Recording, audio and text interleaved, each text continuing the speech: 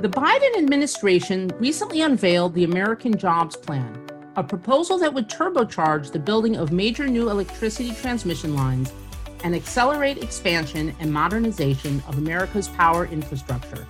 Can we get it done? Let's find out. Hi, my name is Alana Knopp, senior reporter with New Project Media.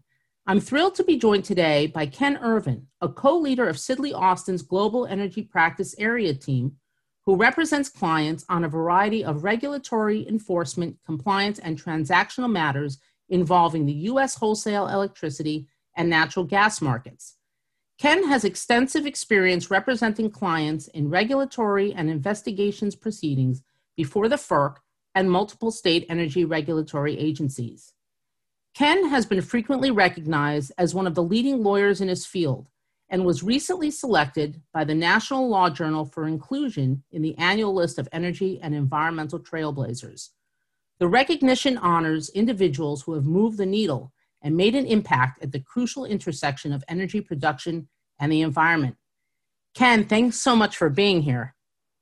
Alana, thanks for having me in. It's a pleasure to be talking with you again. Really excited to talk with you again as well, Ken. And I guess I'll start out by asking you about the current state of transmission infrastructure today as it pertains to its ability to connect renewables to the grid.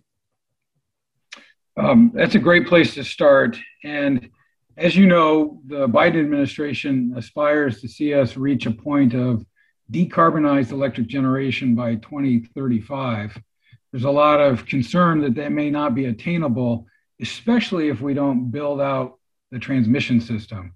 If we're going to do offshore wind, for example, more transmission development is necessary. Even taking advantage of what we have here in the continental 48 for renewable energy, we still need to build out more transmission system. Some folks have said doubling the transmission system is one of the most cost-effective ways for us to reach zero carbon.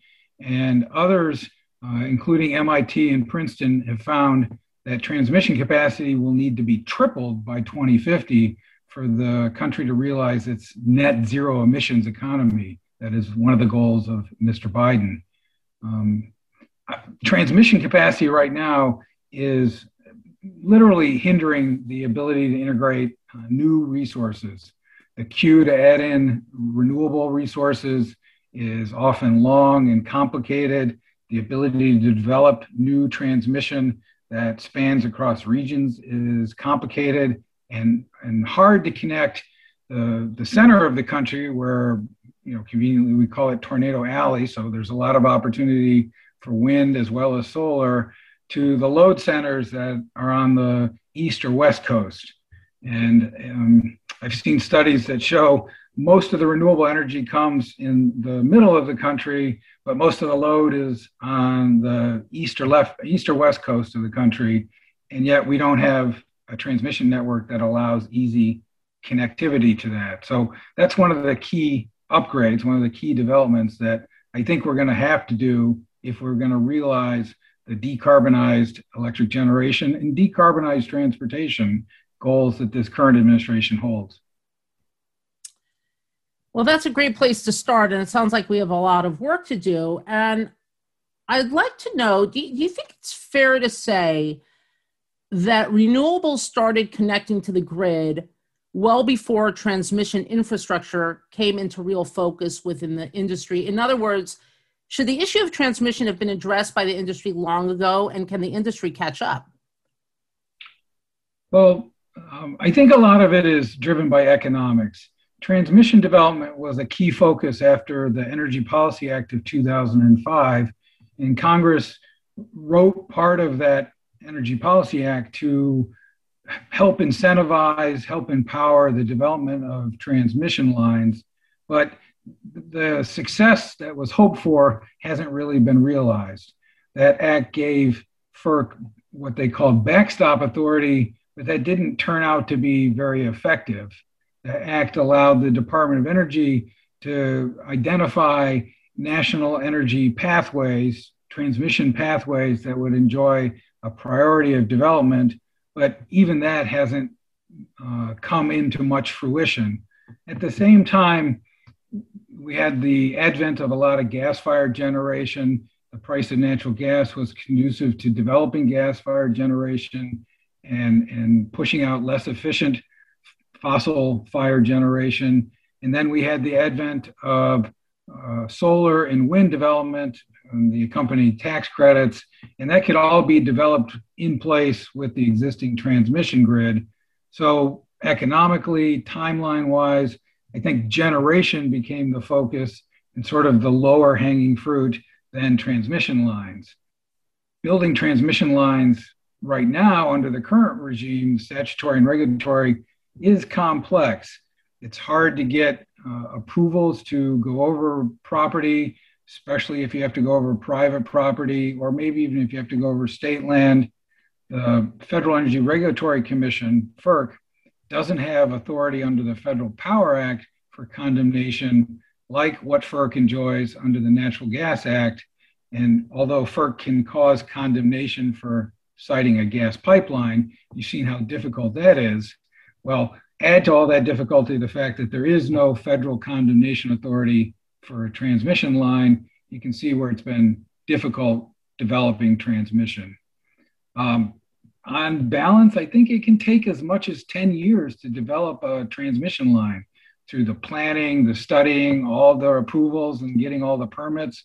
So it does take a pretty committed investor, pretty committed developer to tough it out and get through it. So those have been a pretty big impediment to more development.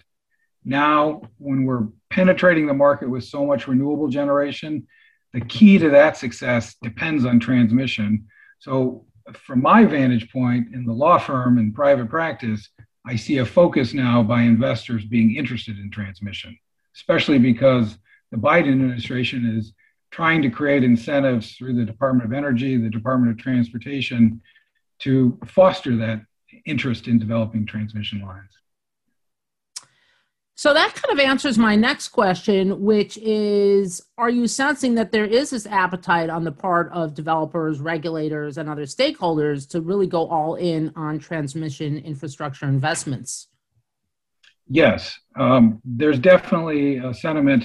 It's driven in part by the ESG movement, by the interest in seeing a decarbonized market, and the fact that institutional investors want to invest in infrastructure that is not just purely carbon-based, but that uses renewable energy and helps with the energy transition or tries to align the investment with expected energy transition. There's also the fact that right now our transmission system does not work optimally. There's like billions of dollars in congestion costs that occur in our current system. I've seen studies that indicate there was congestion costs of nearly $4 billion in 2016, over $5 billion in 2018. And so as we add more renewable energy and we change the way the network of our bulk power system works, those congestion costs are only going to increase unless we build the network bigger. So we both have incentives in the form of the federal government and state governments wanting to see more renewable and providing grants and loans, and in the case of DOT, access to federal highway lands. In the case of DOE, ability to transact with the power marketing authorities, as well as a demand just based on economics. So I am seeing a lot of investor interest, a lot of developer interest in trying to get new transmission projects underway. There's a lot of folks out there talking about shovel-ready transmission lines. There certainly exist. But at the same time, there's still a lot of impediment. There's a lot of trouble with getting big transmission lines located. Even when they're going underwater, they can be difficult, let alone when they're going over the top of the land and hanging from those big towers. Sure. And speaking of new builds, do you feel that the current models of these transmission line new builds that are being built right now, are they getting it right? And what can they be doing better? Well, I think the issue with the design for how do you finance and construct transmission has to grapple with the regulatory uncertainty, the timeline to in-service, and the need for creditworthy customers. I'm not sure that the traditional model of having an electric utility, electric distribution utility, pay for a transmission line and pay for all the costs and put it into rate base is the most optimal way to develop new transmission lines. I tend to believe that the project finance method that we saw such good success with on natural gas pipelines, for example, is a more economically efficient and attractive means. In a project finance type of structure, you need, of course, an anchor shipper. You need a lead customer or set of customers that will subscribe to the capacity on the transmission line in a volume for a term that justifies building the project. And then if those shippers, those customers are commercial and creditworthy, then you can attract the financing to build the project. This was very successful for getting pipelines and other infrastructure built. It fits well with an interest in the public-private partnership model that we see often, but it's important to find that anchor shipper and find somebody who's creditworthy. I happen to wonder if maybe the federal power marketing authorities like WAPA, the Western Area Power Administrator, or BPA or Tennessee Valley might be one of those anchor shippers, depending on where we're building the line. You know that the West right now is challenged, facing more droughts and high prices this summer. So that's what makes me think of WAPA, the Western Area Administrator, because there's a lot of federal land, there's a lot of federal transmission. Maybe that could be the anchor tenant so that we could have private development of a transmission line. And another aspect about transmission lines is under FERC's regulation, they're operated on a cost of service basis and a specified rate of return. So that structure, cost of service, specified rate of return, should be attractive to investors who are like pension funds, institutional investors who are looking for basically a guaranteed return and a manageable, projectable kind of financial model. Creditworthy customer paying monthly for the transmission would service the debt and pay back whatever capital investment at the return that FERC's regulations allow. Seems to me like a very constructible type of model. So speaking of FERC, I'm wondering what kind of policies FERC, federal regulators, and then on the state level as well, what they can put in place to get better transmission infrastructure online. So FERC controls the rate of return that transmission service providers will be allowed in their cost of service rates. I think the commission should keep in touch with that and make sure that that rate of return is sufficiently high to attract investment. Right now, I think yield is relatively low, so FERC's rate of return might be attractive, but if we were to have inflation, FERC would need to keep its rate of return in tune with whatever inflation may occur. The Department of Energy has a grant and loan process or facilities in place. I think that's very helpful. Having capital from a source like the United States government, the Department of Energy, can be nice, low-cost, affordable capital that will help attract other investors, help ensure that the project can have capital at a price that is obtainable in terms of selling the transmission to long-term customers. In many ways, you can think of transmission and generation as the same type of supply. And so new transmission has to compete against the price of generation in the delivery market where the transmission would feed the supply into. It's not going to be economic if the price of transmission is functionally the equivalent of $50 a megawatt, where the market is otherwise supplied with electric generation at $30 a megawatt hour. So you got to be able to basically keep transmission and generation pretty much at parity in terms of the economics. Low cost of capital will make a difference on that. Another way to help with the price of capital is obviously investment tax credits. There's contemplation right now on Capitol Hill of allowing a 30% tax credit on qualified investments. We have an ITC credit right now for solar. We have a production tax credit for wind. Those have been instrumental for the development of solar and wind generation. I would expect to see the same incentive, same catalyst with regard to transmission. In fact, transmission offers benefits about reliability, hardening the bulk power system, that you could really see the merit behind allowing a tax credit. We might realize like just a national security kind of return on that tax credit investment. So those are the kinds of things that I would look for, especially at the federal level. At the state level, allowing utilities to be that customer I was talking about, allowing for use of state land for traversing a transmission line. Those are other ways where at the state and local level, we can see regulatory and policy responses that would be supportive of transmission investment. So switching gears a little bit, turning to Texas. Obviously, earlier this year, there was a winter storm. It crippled power plants in Texas and the entire electricity grid. It led to millions without power and water. It was a real disaster, obviously. Can you talk a little bit about some of the lessons learned and how you think this incident will inform the industry going forward? So Winter Storm Uri, in many ways, had a very tragic impact. You had all the economic impact that you're talking about. There was also loss of life.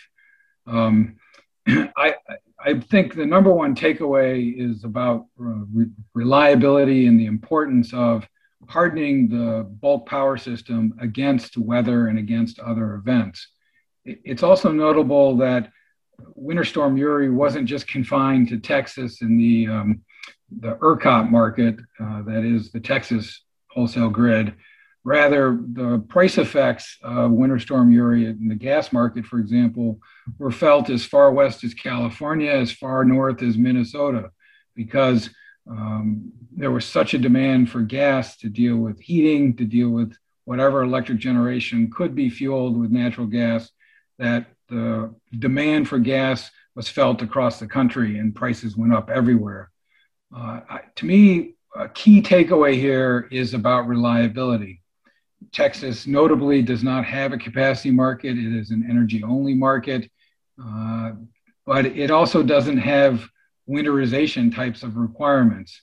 There's now legislation being considered in Texas that would require renewable or intermittent resources to have a backstop of what Texas would call ancillary services, which would be basically a call on thermal generation to back up the renewable generation. I'm not sure if that's exactly the answer, but I do think that action should be taken to winterize, to make sure that things are not susceptible to getting frozen. We have wind generation that operates in the north, that operates in Minnesota, in other places where it's really cold, and we don't have the same types of impact on the electric system that Texas enjoyed. I think part of the issue with Texas is, are they willing to make the investment for that reliability to guard against the impacts of a storm like this? I've seen folks say that this was a once in a 30-year arrangement, maybe once in a 100-year kind of storm. And so how much do you really want to spend on that? I'm not good at saying whether it's 100 years, 30 years, or 10 years, but I do know that generally speaking, we all depend on reliable electricity, and we don't want it to work like, say, cellular service, right? You want electricity to have 99.999% of reliability, because in Texas, the electricity was necessary for purifying water and delivering water. It was necessary for helping keep other power plants running, helping heat homes. And there's a lot of tragedy about people dying from hypothermia, from inhalation, that could have been avoided if we had done more winterization. Another point about Texas is its electrical island situation. It's very important to the folks of Texas that ERCOT be subject only to Texas authority and not become subject to the Federal Energy Regulatory Authority because it's viewed as in interstate commerce. There is some connectivity between ERCOT and other adjacent markets, and FERC has agreed to disclaim jurisdiction. I think we could see additional interconnections between ERCOT and other markets that would allow a backstop, a safety valve that could help. Again, Winter Storm Uri impacted more than just Texas. Adjacent states were feeling it. So how much of a backstop that could have been in this particular case is hard to say, but some interconnectedness is helpful. It's like, your neighbor has power and you don't, so you can go over there and take a hot shower or get a warm cup of coffee or microwave a meal while you're waiting on your distribution utility to restore your power. The same type of effect, I think, would benefit Texas. And I expect FERC would find cause to allow Texas to continue to operate under its current regime. That is, without FERC authority, but under the Public Utility Commission of Texas's authority. You had a lot of really interesting points, and I just want to push further on this issue for a minute. So I know FERC lacks jurisdiction over ERCOT. Recently, Commission Chair Richard Glick, he stated during a meeting that FERC was prepared, if necessary, to support the position of new mandatory standards to ensure that electric generators are better prepared. Not if severe weather strikes the next time, but when. Do you think FERC can realistically have some kind of oversight in Texas, and should they?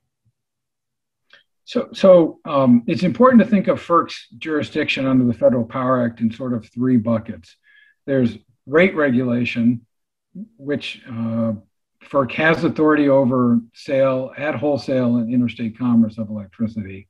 And ERCOT is viewed as not interstate commerce. There's anti-manipulation authority, which FERC has asserted that it has anti-manipulation authority even over transactions that are solely within Texas, because the effect of that alleged manipulation can extend beyond Texas's border, and that justifies FERC acting to punish manipulation. And then lastly, there's reliability.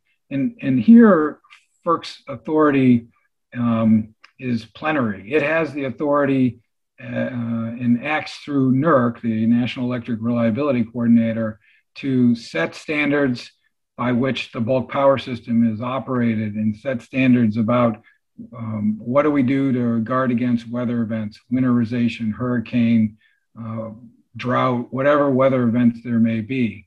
And I think that's probably mostly what Chairman Glick was referring to. I know that there are ongoing investigations by FERC and others about the possibility of manipulation or other root cause analysis type investigations. But there could be a change or an update to reliability requirements implemented by NERC that would require more winterization, more hardening against weather events. Obviously, that would increase the cost of production of electricity. And that's a bit of the hard part in the energy-only market. In a capacity market, for example, in PJM, after we had the northeastern polar vortex, the capacity market was updated, required a hardening of all power generation, dual fuel, firm fuel supply, those types of requirements, but it paid generators back in the form of capacity performance payments. And it created a system that if you sold capacity and you then didn't perform, you were assessed a penalty, and those who performed received distribution of those who had to pay a penalty. So a real economic incentive that I think and I hope has hardened the Mid-Atlantic region against weather events. In Texas, with energy only, the generators are dependent on scarcity rent.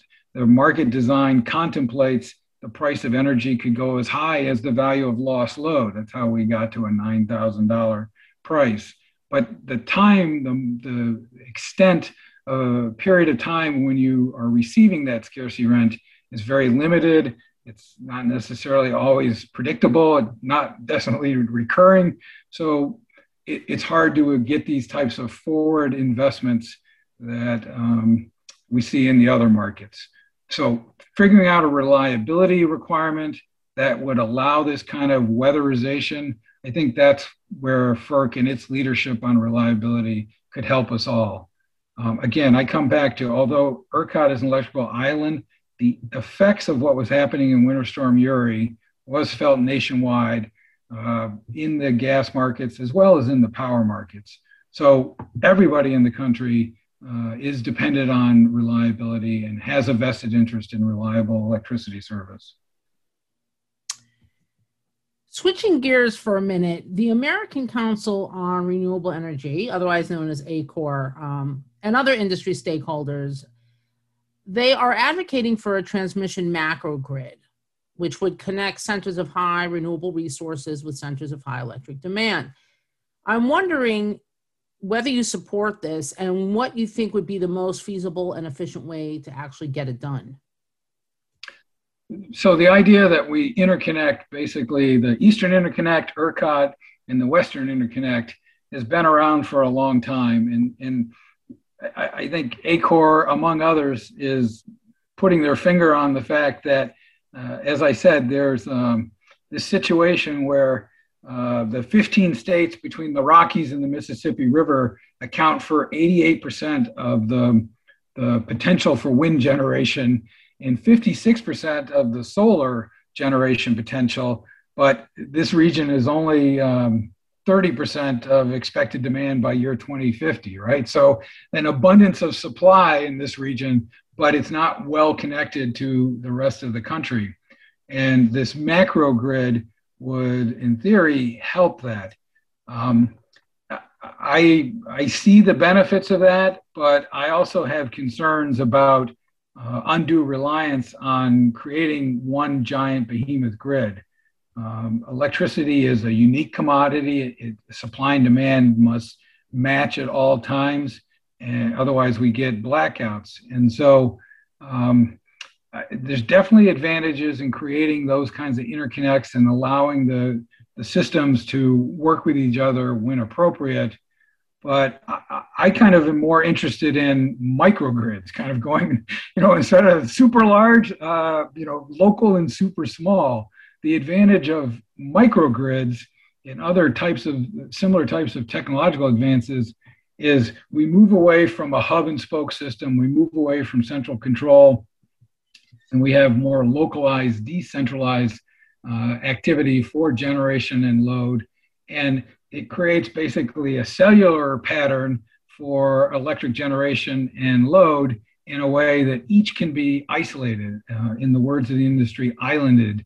And to me, that offers advantages, not just because of weather events or other physical impacts that could lead to cascading outages, but also protects us against malevolent actors. Everyone's well aware of the ransomware attack here recently, and there have been reports in the past about people trying to attack the bulk power system.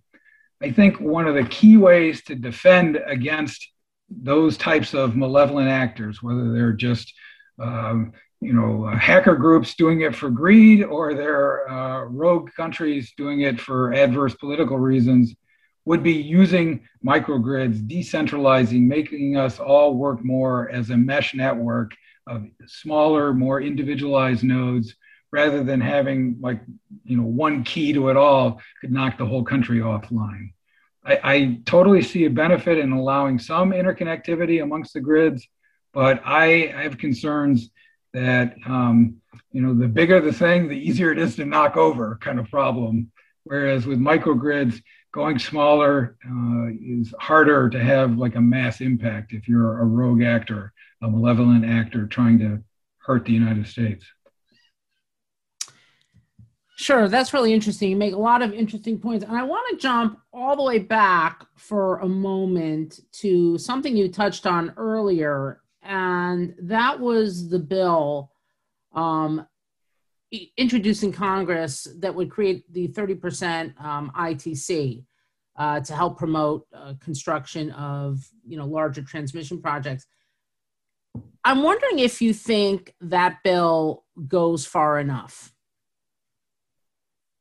I think investment tax credit for transmission makes a ton of sense. And like I said, for all the stuff we've been talking about, development of transmission could have not only an economic benefit in terms of doing away with those congestion costs that we mentioned, allowing for greater interconnection of renewable resources, including offshore wind, which will require a lot of transmission upgrades.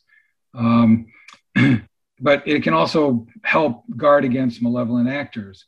There's already a lot of investors who are tax credit investors in the energy sector. Solar and wind long enjoyed tax credit benefits, and there's a set of investors that understand that market and find that market attractive. And there are less and less opportunities in solar and wind for tax credit investment.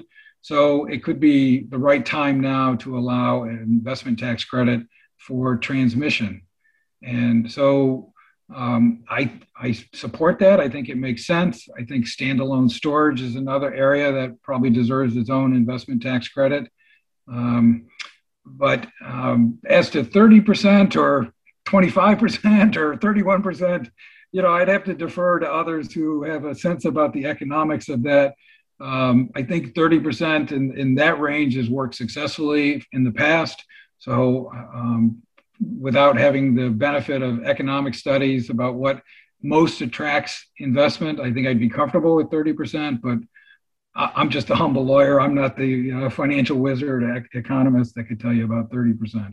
But a tax investment credit to spur development of transmission, I think makes good sense, good politics, is good for the country as a whole. Building transmission is a Jobs Act, right? We've heard about this with regard to the development of pipelines. The same is true with regard to development of transmission. The more we do to develop a transmission network, the more there are jobs for people to do. And these are going to be skilled jobs. This is electrical engineering. This is mechanical engineering. This is civil engineering. So these are high skilled jobs, and they will necessarily be in places where we most acutely feel the need to help on an energy transition.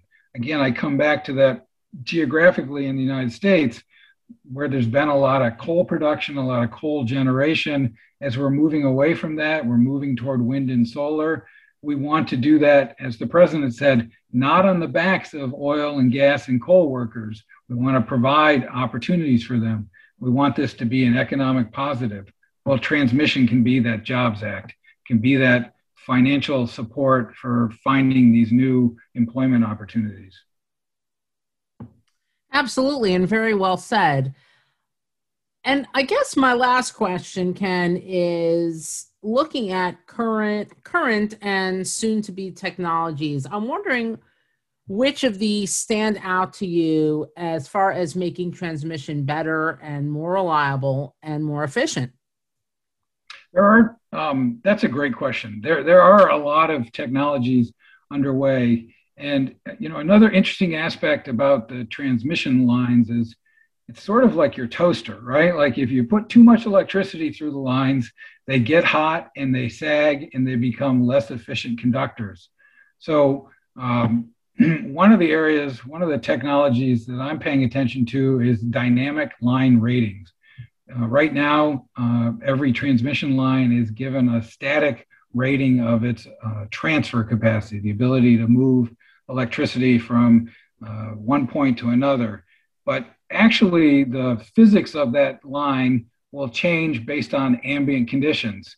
When it's colder, it can conduct more. When it's hot, maybe the transfer capacity should be reduced because we don't want to stress it out. The 2003 event was because transmission lines got hot, were sagging, a tree fell on one, and we had the Northeast blackout. Dynamic line ratings can really help manage on a real-time basis what the transmission grid can do and where. Related to that, another technology is power flow control. If you think of electricity as water spilling out in a table, electricity, by operation of the rules of physics, follows the path of least resistance, just like water will follow the least resistance. So with power flow controls, you can manage that by putting flow gates in and trying to guide where the electricity goes a little more proactively than just having a bunch of lines and letting electricity flow naturally. Power flow controls can harvest power from transmission lines that are oversupplied and bring it to areas where there's undersupply and help keep the grid stable. Another technology is the monitoring technology, what the industry calls the topology.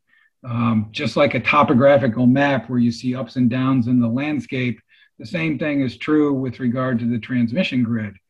And here's where computing power can really make a difference, right? Being able to see the topology of the transmission grid way down to even the smallest transmission and distribution lines will help the operator know where there's a problem, help the operator ensure that everything is operating at 60 cycles, that there is no loss of frequency or other changes in the electrical condition of the grid that would result in a need to shut off generation.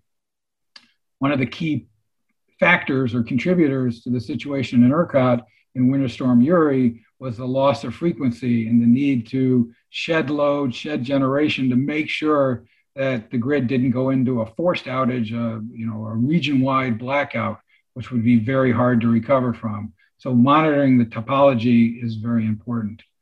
The last technology that I'm particularly interested in is storage as a transmission resource. There's a lot of talk these days about storage as a generation resource, and that makes sense. It's a battery. It can supply energy when called on. We've talked about vehicle-to-grid technology and using batteries in cars as a resource of generation and capacity and ancillary services. But storage can also be used as a transmission resource. An example of that is having two big batteries at opposite ends of a transmission line and charging and discharging the batteries in a way that increases the counterforce and allows greater throughput on a transmission line. This is the same type of effect we see with gas pipelines where things are done by displacement. If we can use the storage capability of a battery to allow a transmission line to more efficiently operate, we'll actually be able to push through more kilowatts, more megawatts than we would without the storage devices. And for investors, storage as a transmission resource, again, you're in the cost of service, regulated rate of return. You're not competing in the merchant generation market-based rate world where sometimes prices are very competitive and returns get pushed down pretty low. So storage as a transmission product, I think, is another piece of technology that, when deployed widely enough, will help us both in terms of increasing the deliverability of electricity, as well as helping us protect against national security threats. So those are the technologies that I'm paying attention to these days. Wow, that's incredibly interesting. And now that you said that, I'm sure that a lot of our listeners will be paying attention too to some of those technologies. Wow, thank you, Ken. Another fabulous and fascinating conversation. I always love talking to you. I always learn something new, or a lot of something new. So thank you so much for joining us, and I hope you'll come back. Elena, it's always great talking with you. I would love to keep talking about all this stuff. It'll be interesting to see how, there's a lot of talk right now about an infrastructure bill in Washington, what comes of that. There's a lot of things happening here inside the Beltway that ideally will benefit the development of transmission in other parts of the bulk power system. So stay tuned. There'll be lots to talk about sooner than we know it. Yeah, no, we definitely will stay tuned and consider this an open invitation to come onto the MPM podcast. So thank you so much again, Ken Irvin. It was a pleasure talking to you as always. And thank you all for listening. Hope to see you next time. This is Alana Knopp with New Project Media.